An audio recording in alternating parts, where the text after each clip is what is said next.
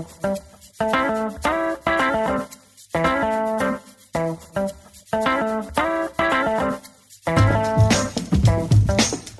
listening to the Simple Pin Podcast, Pinterest for business advice that goes down smooth and easy. Here's your host, Kate All. Hey everyone, welcome to the Simple Pin Podcast. I am Kate All, and I am the owner of Simple Pin Media. We are a Pinterest management company based out of Portland, Oregon. And we manage people's Pinterest accounts, but we also aim to teach simple, actionable tips that you can put into play into your Pinterest marketing. And that's what this podcast is all about, is ways that you can take these and figure out how to grow your Pinterest page without all the crazy extra stuff that people, myths, whatever you want to call it, that's out there. We're just going to give you straight advice that we've learned in all managing these Pinterest accounts. But one of the things I'd like to talk about today is a little bit of a shift from that, and that's ethics in online business. And I have a lot of these conversations with people, and Stephanie ODea, who's with me today. Hey, Stephanie. Hi, Kate. She runs a yearofslowcooking.com, and we've had these conversations before, her and I, and then other people, about how we're kind of this oversaturated environment of sell, get rich quick. These are the steps you need to take to make gazillion dollars or grow your email list. And it feels exhausting, and it's very defeating, actually, for people who do these things. They put into action all these steps, and then they end up, it doesn't work like the quote unquote expert said that it would. So Stephanie and I today are going to talk a little bit about that, and then also how it's no longer 2008 and how Stephanie blames Paltrow. I had a better waistline then, Kate. Yes, didn't we all, right? Well, actually, I don't know. In 2008, I just had a baby, so I did not have a good waistline then. And then we're going to talk about like outsourcing and her method for outsourcing and what she puts first and what she puts second. So first, let's back up to you and a year of slow cooking, because I do want to tell you that I think back in 2008. Well, when did you start? That was the year. Yes, okay. I had the first slow cooking blog online, and now everyone and their mother and probably their grandmother has one. Yes, exactly.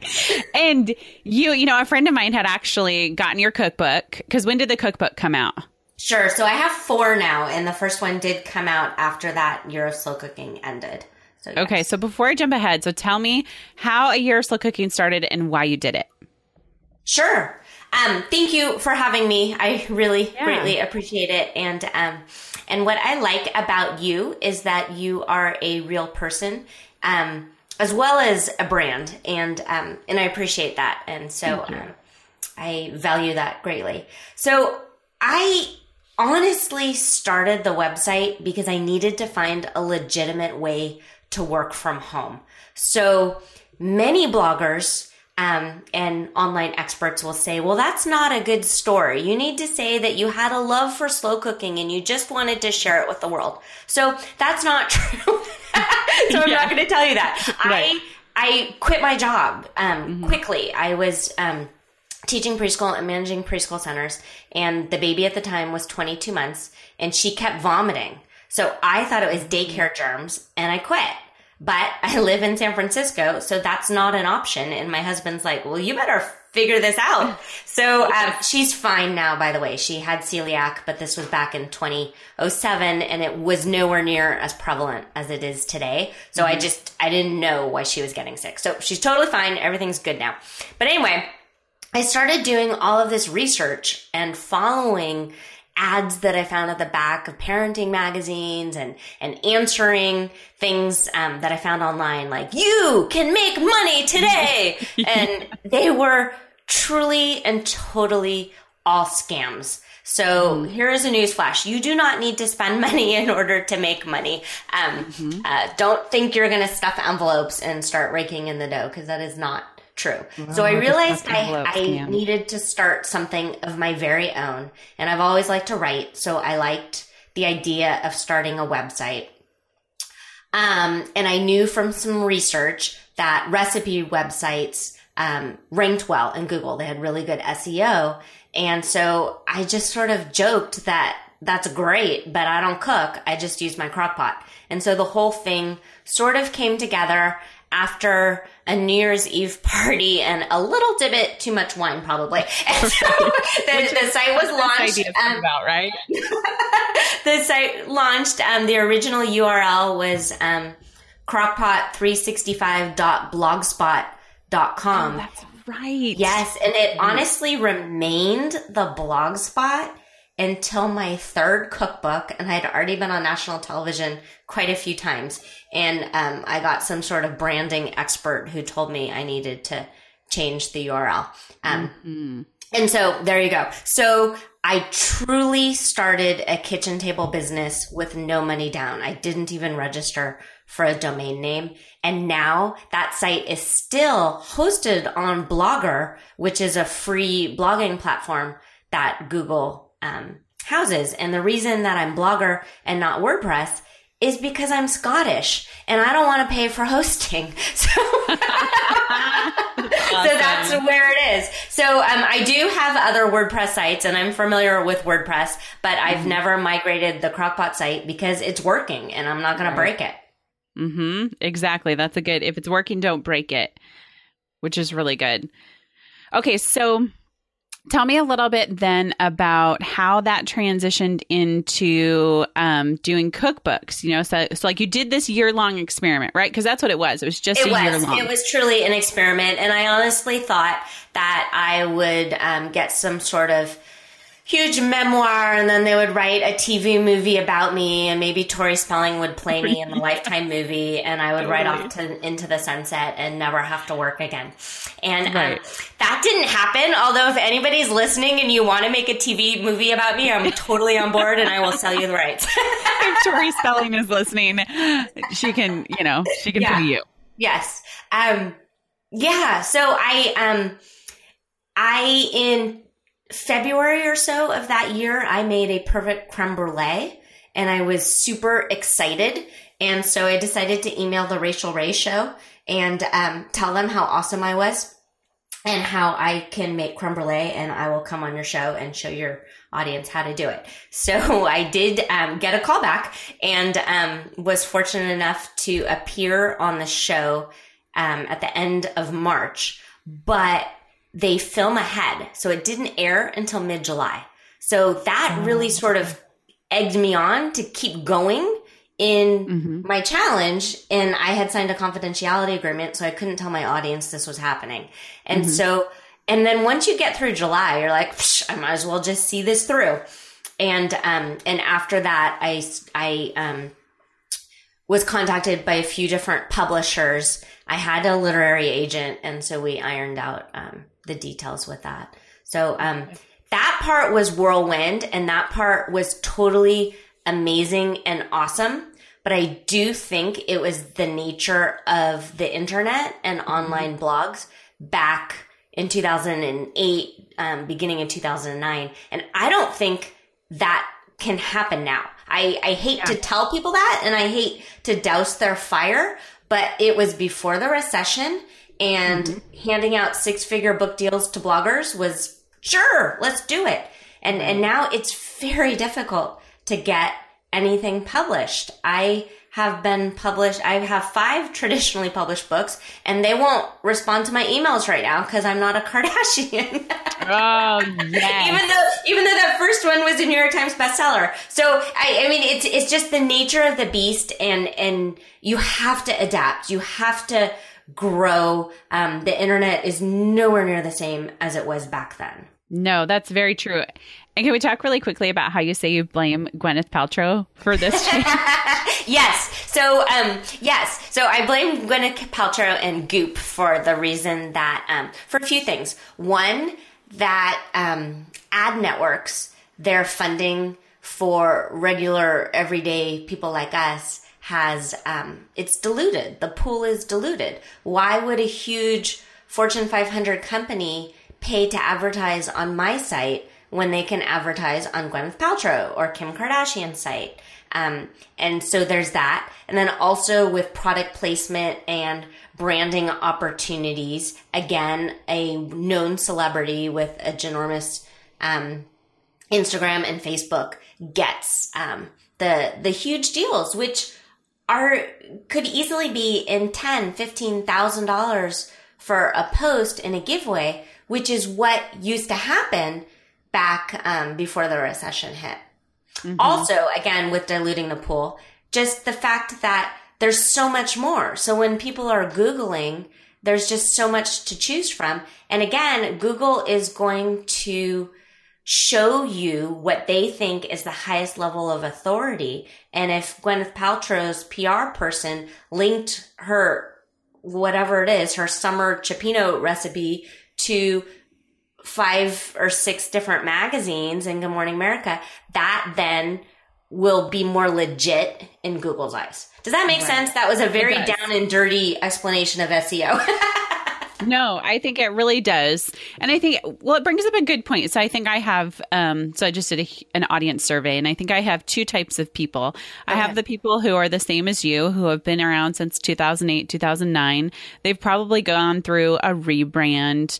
They're still in it. They've kind of adapted, kind of changed a little bit, but it's still hard, right? Because we still have this vision of 2008, 2009, when we really just had basically Facebook, Twitter, and comments on your blog. And now we have gazillion different social sites, competition. And the damn millennials. No, I'm kidding.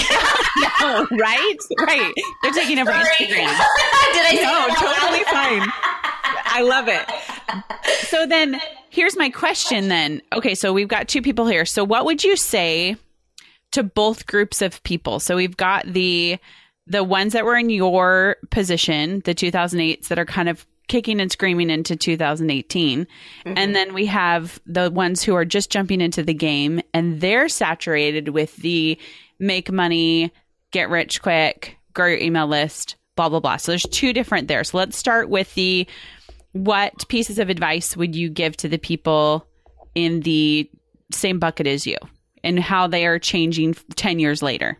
Sure. So the veteran bloggers, and those are people who have an existing URL that is probably heavily linked all over the internet, and that is something to be proud of. And you also have a body of content on your site already. You do not need to keep creating content. So you are ahead of the game in many ways. So take a deep breath and realize that you're not going to have the 2006 to 2009 blogging money from banner ads that you used to. And we're talking, it was not a joke that you could easily pull in $1,000 a day on ads. And yes, it seems redonkulous now. But people did it, and I'm not going to name any names, but there are people who counted on that money and thought that gravy train would never end and then filed for bankruptcy. So have a good foundation in place. Yeah. So if you do come across some money, you save it and you put it in your IRA. Yes, wise words. So back to the fact that you probably have at least 100 articles on your site. And I use 100 as sort of a base of content. You've got 100 articles. Now work on jazzing them up, making sure the images are all Pinterest friendly, exactly the way Kate describes, making sure the search terms in the Pinterest pin and in the alt text are all proper, making sure all of your images are actually SEO friendly and aren't all just IMJ or whatever 4657. So making them Googleable. Intermix your articles. So if you have a pillar piece on barbecue baked beans and you already have 10 other different varieties of beans on your site, intermixing them and creating these sort of pillar things. And then working it, realizing that you are a mentor to new sites and intermixing and interlinking to them and guest posting and that type of thing. And then, so that's a traffic strategy. And then once they're on your site, you need to get them onto your email list and through email, write to them the same way you would write to a friend, recommend things, and you can recommend products through affiliate relationships. You can recommend different things, and then start thinking about creating your own products to sell. And one thing I'll say is I've heard from a lot of people who are in the 2008 to the veteran bloggers is that a lot of them didn't grow their email list. Yeah. And they're still a little bit resistant to it. Maybe they're still on FeedBlitz. Sure. And they're not really talking. FeedBlitz is free. And probably all of us have a tiny bit of Scottish in us. And why should we pay for something if I used to be able to get in everyone's email box for free? And I know that. I pay $350 a month just to house email addresses. And it's not something I want to do either. But it is what needs to happen. And the fact is everyone has a phone in their hand at all times and are constantly checking their email. So the more you email, the more opportunity you have to reach your reader, because they're not goofing around online anymore. They're not writing in forums and that kind of stuff. You need to go where they are, and where they are is in bite-sized chunks on their phone. Right. So investing your money where it's wise to invest and not being super scared to spend it. It's a challenge. So if you have a teeny tiny mailing list, MailChimp is free for the first 1,000 people. If you already have an existing list through FeedBurner, then you can import all of your email addresses. You own them. And also you should be downloading them pretty often in an Excel or a CSV file in case that ceases to exist. But you can absolutely import them. And maybe you don't pay for the service until you've mapped out what you're going to do with it. Don't just decide to email people and say, hey, I have a new post on my site. You should go check it out. That's not an email. An email is writing to someone the same way you would write to a friend and sharing. And it's absolutely okay to sell in your emails and to make recommendations. If you don't have your own product, team up with a blogger and see if they have affiliate products. I have affiliate products. I'm pretty sure most people do now. You do, right? Yeah. And I think that brings up a really good point of there used to be so much competition that now it has really, you got to switch to community over competition. And there was that fear of giving away a sale. And I worked with somebody who just taught me great things about this idea of community and sharing other people's links, or saying, hey, give me your Amazon link, or I don't have an Amazon link right now. Just grab me yours and I'll send it out to my people, or something like that. And that bridges a lot of great relationships where people are willing to reciprocate what it is you've extended to them. But when you hold that back so closely and you're not willing to share and extend that like helping hand, or even join an affiliate program, you're really, I feel like, cutting yourself off. I do too. And I think sometimes, especially brand new bloggers. So the veteran bloggers, you already, I'm sure, have many people in your network that you can reach out to. And so take the chip off your shoulder and check your ego and reach out. You've met people at conferences. You've been online for a while. Don't say that you don't know anybody, because that's not true. So that's talking to the veteran bloggers. For these new bloggers who do feel like they have no, and I'm going to put these in quotes, friends online or anyone they can reach out to, the new way to network truly is within the Facebook groups. It used to be you'd have to fly a few times a year to network in person at blogging events, and it was awkward and it was weird and you didn't know if your shoe's going to fit. And that you don't have to do now. Join Kate's group. Pay attention to where the people are and who sounds like someone who you can trust and who your values line up. It's very quick and easy now to meet people that way. It really is. And I think this brings up a great point or a great question, I guess, as we jump into the newbie bloggers, is I feel like they are the target of these new online business selling tactics. Yeah. And there's that kind of, not preying on them. I don't want to assume that everybody who sells online is doing this, because I don't think they are. But I have come across some really... Right. Well, yeah.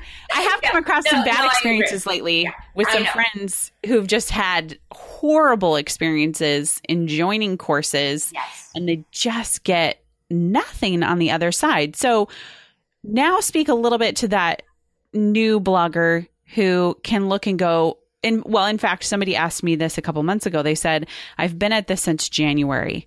Is this going to work? I mean, is it really worth the time that I'm investing into this? What would you say to that question? I think it's important to have some sort of game plan mapped out.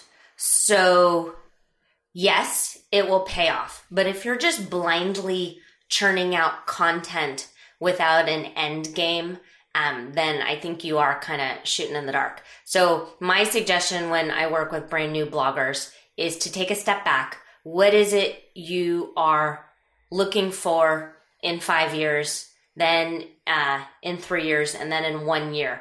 And people want to be considered an expert at something, which is fantastic. So, and they want to make a certain amount of money. So let's say your end goal is to make $100,000 a year. Okay, so where is this $100,000 a year going to come from? It's going to come from digital products. It's going to come from affiliates. It's going to come from ads, and it's going to come from joint venture. Okay, so that's the end game, and that's what you want in your 3 to 5 years is $100,000.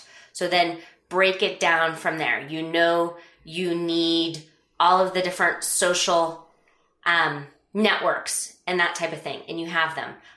But if you have them and you're just not selling and you don't have the digital products that you know in 5 years are going to be making you the 100,000, then that's what you kind of have to focus on. So if your idea is I am going to sell pet rocks or something like that, and then I'm going to teach other people how they can make their own pet rock, and then I'm going to share how awesome I am in making the pet rock, and I'm going to have some sort of e-course on how I became so successful selling my pet rock. Then in the very beginning, you need to do your tutorials and your how-tos with the end game in mind. So trying to get people on your email list, trying to get people to pay attention to you on Facebook and that type of thing. And constantly being on the lookout for other people who might be helpful to you and working with them. So it's not impossible, but there definitely needs to be more of a strategy than it used to be. It used to be you would just sort of sneeze and put your stuff out everywhere with no rhyme or reason, and it would go viral. That is not the case anymore. Right. Exactly. So of those two things of that plan that you laid out, so then what would you tell them as far as determining success? Like what would be their benchmarks that they should use? And what would you rank in importance? So it's interesting. So most people, when they work with me, they say they want $100,000. Right. But really what they want is they want the freedom to work at home and take care of their children and to travel and still have money coming in passively. So when they say $100,000 and then you break it down, really it ends up being that they need about $3,000 or $4,000 a month, and which certainly is not $100,000. But paying attention to that. Mm-hmm. So you can decide, I need to do this, this, and this, and I need to be everywhere, and I'm going to speak at this conference, and I'm going to go and do all these things. But then you're not necessarily home relaxing with your kids, which is the reason you started this in the first place. So I think just sort of paying attention of what your huge vision is and aligning your goals in that way. And and not having the shiny money be exactly what you're chasing. Otherwise, you will fall victim to the make money fast online. I will show you how. So that's not necessarily what you want. You want, if your goal is to chillax and not necessarily work all that hard and create passive income, then creating the ebook, writing the course, that type of stuff is what you should focus on.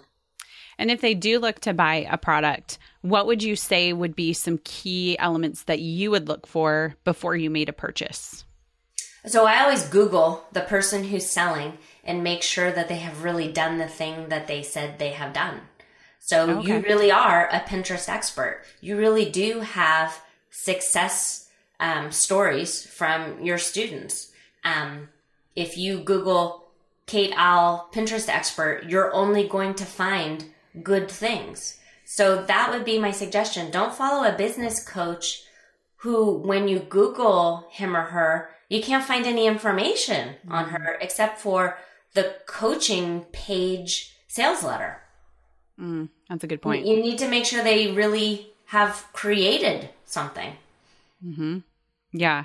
And then what about cost? Now that's a big one. So you're not making any money yet, but you definitely feel like you either need a coach or a course. What would you suggest to people there?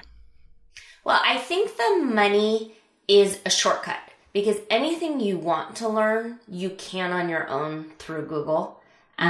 What the course and what working with a coach will do is I kind of liken it to chutes and ladders. Is here's your ladder to get to the next level without having to make your way around the board and fall down some chutes. Yes. So that's where you have to look at it. Do you have more time right now or do you have more money right now? If you have more time right now, then do your research and start making a list of the things that you think you want and think you need, and then start whittling it down and research quite a bit and see if this will be the help that you need. So before we get into outsourcing and growing, let's say you're a person who's been at it for a year, you just don't feel like you're making any progress.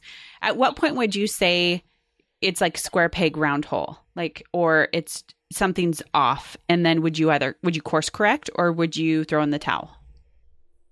I'm a course corrector personally. I feel like things happen and lay out the way they're supposed to. So I think in an online world, I wouldn't ever recommend crashing and burning because what you think isn't massive success is probably a step ahead someone else. And if you're getting a couple hundred people a day to your site or a couple dozen people to your site, those are real people. Those are for reals breathing people, and reach out to them and talk to them. Survey your audience. Ask how you can best help them and best serve them, and figure out how they came to you and what they're looking for you. Are they looking up to you as an older sister? Are they looking at you as someone who has been there, done that? But whatever you do, don't just burn the site down because you're having a fit of rage. Yes, that's a good one.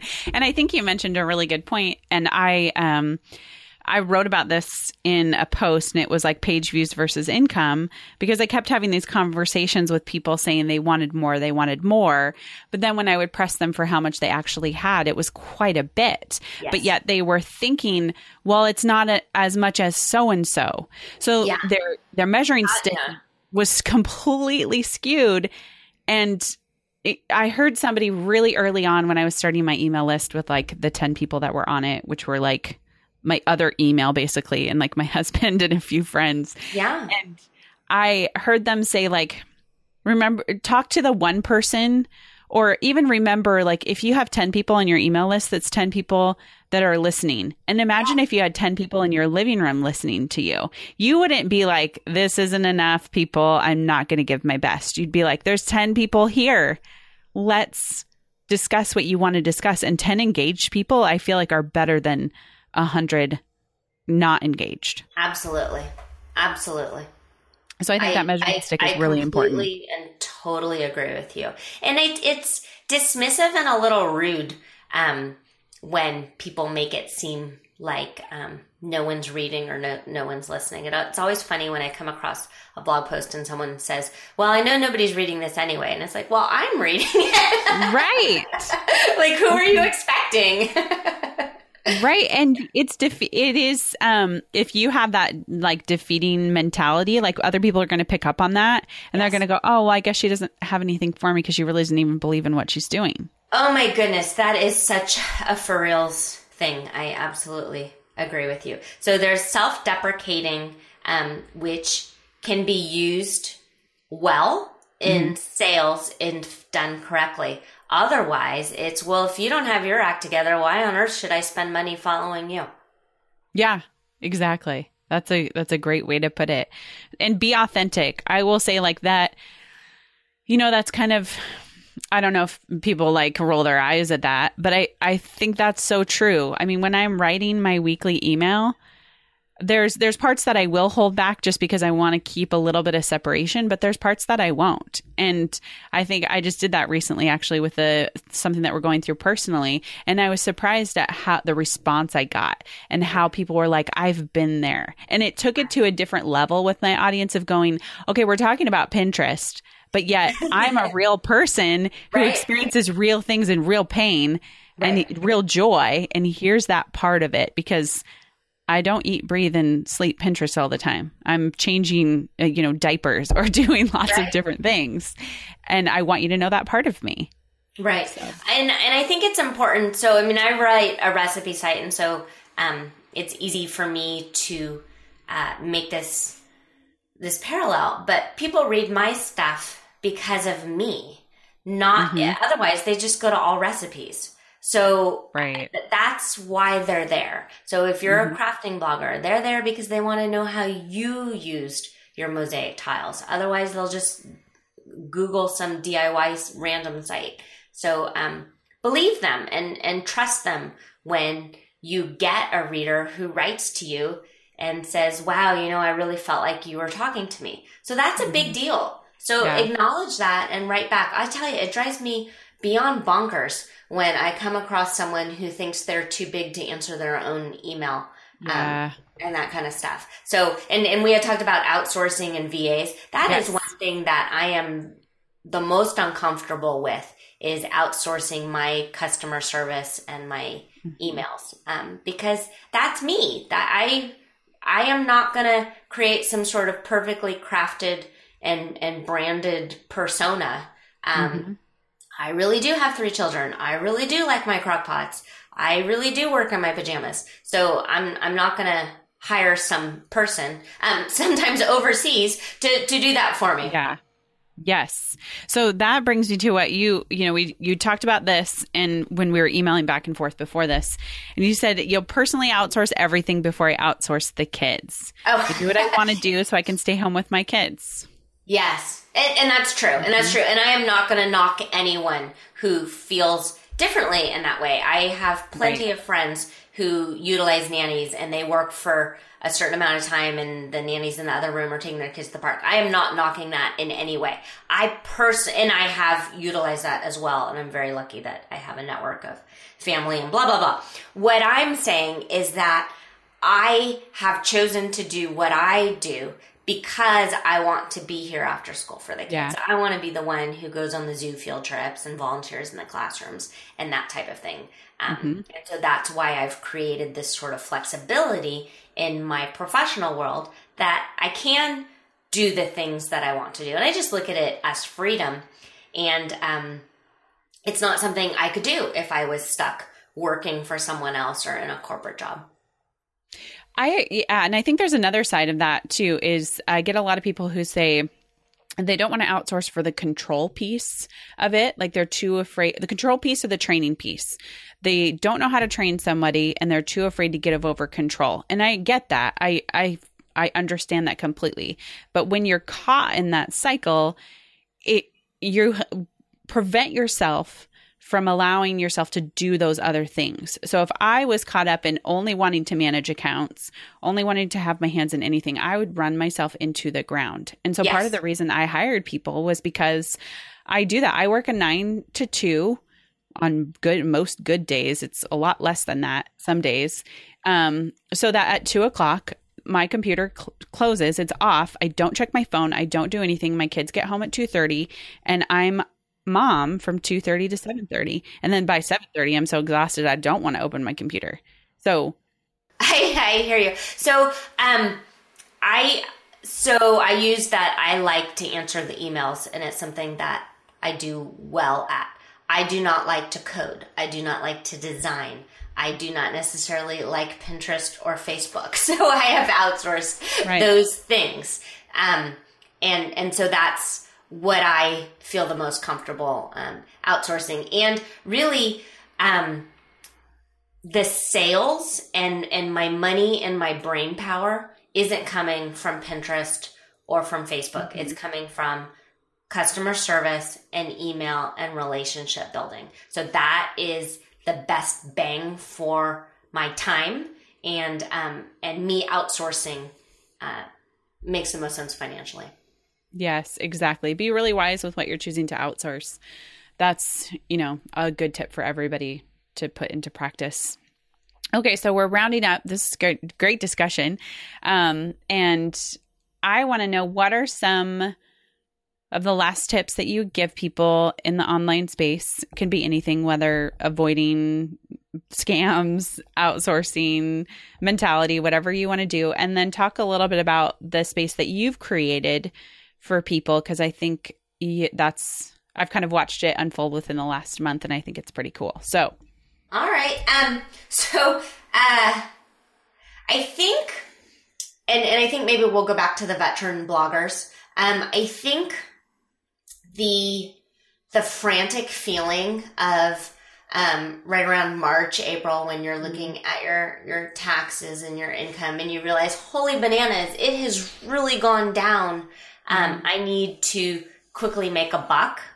And so what we have noticed is that there's more and more things coming about that will teach you a system on how you too can make $30,000 this week, and how you can boost your email list by 5,000 people overnight, and that type of stuff. And they're guaranteeing results that aren't practical and aren't possible for most people. And so that's where the blur comes in with the ethics and the morals, because it's a great way to make money. It sells, and I know it sells. Get rich quick and lose weight overnight. That will always bring in money. Yep. But it's not something that I personally feel comfortable with, and it's I will not work with anyone who offers those type of things. And for instance, so some people who write about how much money they make online and they put out these income reports, well, you find out that they are recommending products that might not actually be the best for people. Hosting that isn't reliable, but the reason they're recommending it is because they get $60 every time they get a hit. So I get it. It's a great way to make money, but I want to go to sleep at night knowing I served my community in the very best way, and everything I recommended, I truly personally stand by. And so that's sort of where I put together a quick little webinar that I did on ethics and morals in blogging. I can send you the link. Yeah, we'll link to that in the show notes. But that's like, I can't stand by it. And I get it. I think making a living for yourself and for your family is a very important something that I am not knocking in any way. I'm truly happy for everyone to carve out their own niche. I just think it needs to be done. If you are promising results, it needs to be achievable results for your audience. Yeah. And going back to that piece of just wanting to serve people and being excited to do that. And I think that's when the money will come too. is when you're just really jacked to tell people what you know and help them. Yeah. And people see that for sure. And sales come easier that way also when you know you have something or you've created something that's going to help another person, and you're just so excited you can't help but share. You want them on board. You want them to feel and see how totally awesome and doable this is. The sales then come easily, and you don't feel like a skeezy salesman. I'll tell you, my dad probably told me this as dating advice, but it's stuck with me forever and ever, even though I'm 40. And actually, you and I are the same age. I think yes, we are. Yes. I have a lot more wisdom than I did even last year. Yeah, I know. It's like 40. You're like, I'm way smarter. I'm way smarter. And it's important to have comfortable shoes now. So there's that. Yeah. And a comfortable bra. Sorry for those listening. Oh, that's funny. I just bought like a 6-pack of bras on Amazon. Okay. Going back to my dad's dating advice. He said, never trust a salesman. He will talk you into doing things you don't want to do and steal all your money. So I'm sure for him, that was dating advice. But for me, it's just stuck in the back of my head. And so my spidey sense is on alert when I know someone's trying to sell me something. Yes. It's like, I got your number. And, I know what you're trying to do. And I'm going to resist. Yeah. Well, thank you so much for chatting and sharing. And I know this for people who aren't who are waiting for kind of like Pinterest advice in this. It's not really there, but there's a lot of other things that Pinterest is. The way I see Pinterest and the way I've always seen it is that it's a supplement to what you're doing in your business. It's not the complete package of the business. So I really care, as you do too, Stephanie, about the whole overall health of people's business. And I'm excited to see them grow. And I'm excited to see them work on other things besides Pinterest, which is why I started Simple Pin, was because... Well, I will give you a plug right here, Kate, that deciding to work with Simple Pin and outsourcing my Pinterest through you was one of the best decisions I've ever made, because I'm not a graphic-y type person. It's not something I'm interested in. And so knowing that you and your team love it and are on top of all things, that was great. I'm like, yes, you take over. Do this for me. Thank you. Yes, that's what we hear from a lot of our clients. Or they'll say, I haven't even opened Pinterest in like a year. I don't even know it's working. So it's good. So thank you. I appreciate that. And it's really fun for us. And having a single focus in social media is easy, because we're not doing Facebook, Instagram, and Pinterest. If I was doing all three, man, it would be crazy. So anyway. So right there, that little nugget of wisdom is something for your listeners to keep in mind when they're looking to hire someone who says, I know all social media. Think about it. Really think about it, and how often these platforms change. And you really do want someone who specializes. I couldn't keep up. That would be a full-time job there. Just doing the research and keeping up would be absolutely nuts. So, well, thanks again for your time. This has been awesome. And I know everybody can go to yearofslowcooking.com. Yeah. Is there something else they should go visit too? Is there another URL, or is it just that one? Sure. So they're all sort of tied in the same header. If you're looking specifically for blogging information, in the top header, there's a blogging tab. And I have a separate email list that I maintain for mom bloggers. And when I say mom bloggers, I don't mean that you need to talk about being a mom all the time. I just am trying to weed out skeezy guys. That's awesome. So they're like, well, I'm not a mom blogger. I'm a recipe blogger. And I'm like, that's fine. It's the same. Yes. You're like, we're all one and the same. Yes. We're just trying to keep it ladies only. Yeah. Got it, for sure.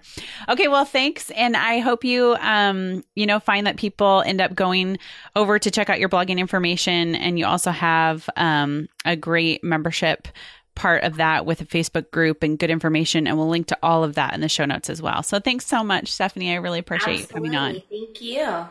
Isn't it amazing how fast the online world changes? From 2008 to 2018, we've experienced a lot of changes. We even have Pinterest now, where we didn't have it before in 2008. So how can you as a veteran blogger really change, merge, and have focus with this ever-changing world? And then as a new blogger, how can you come into this world, make smart choices, outsource what needs to be outsourced, learn what you can online for free, and then decide when you need to make a purchase for a product that's going to benefit your business? I hope you took away some great nuggets from Stephanie and I's conversation today. If you want more information, you can go to simplepinmedia.com/58. As always, thanks so much for listening.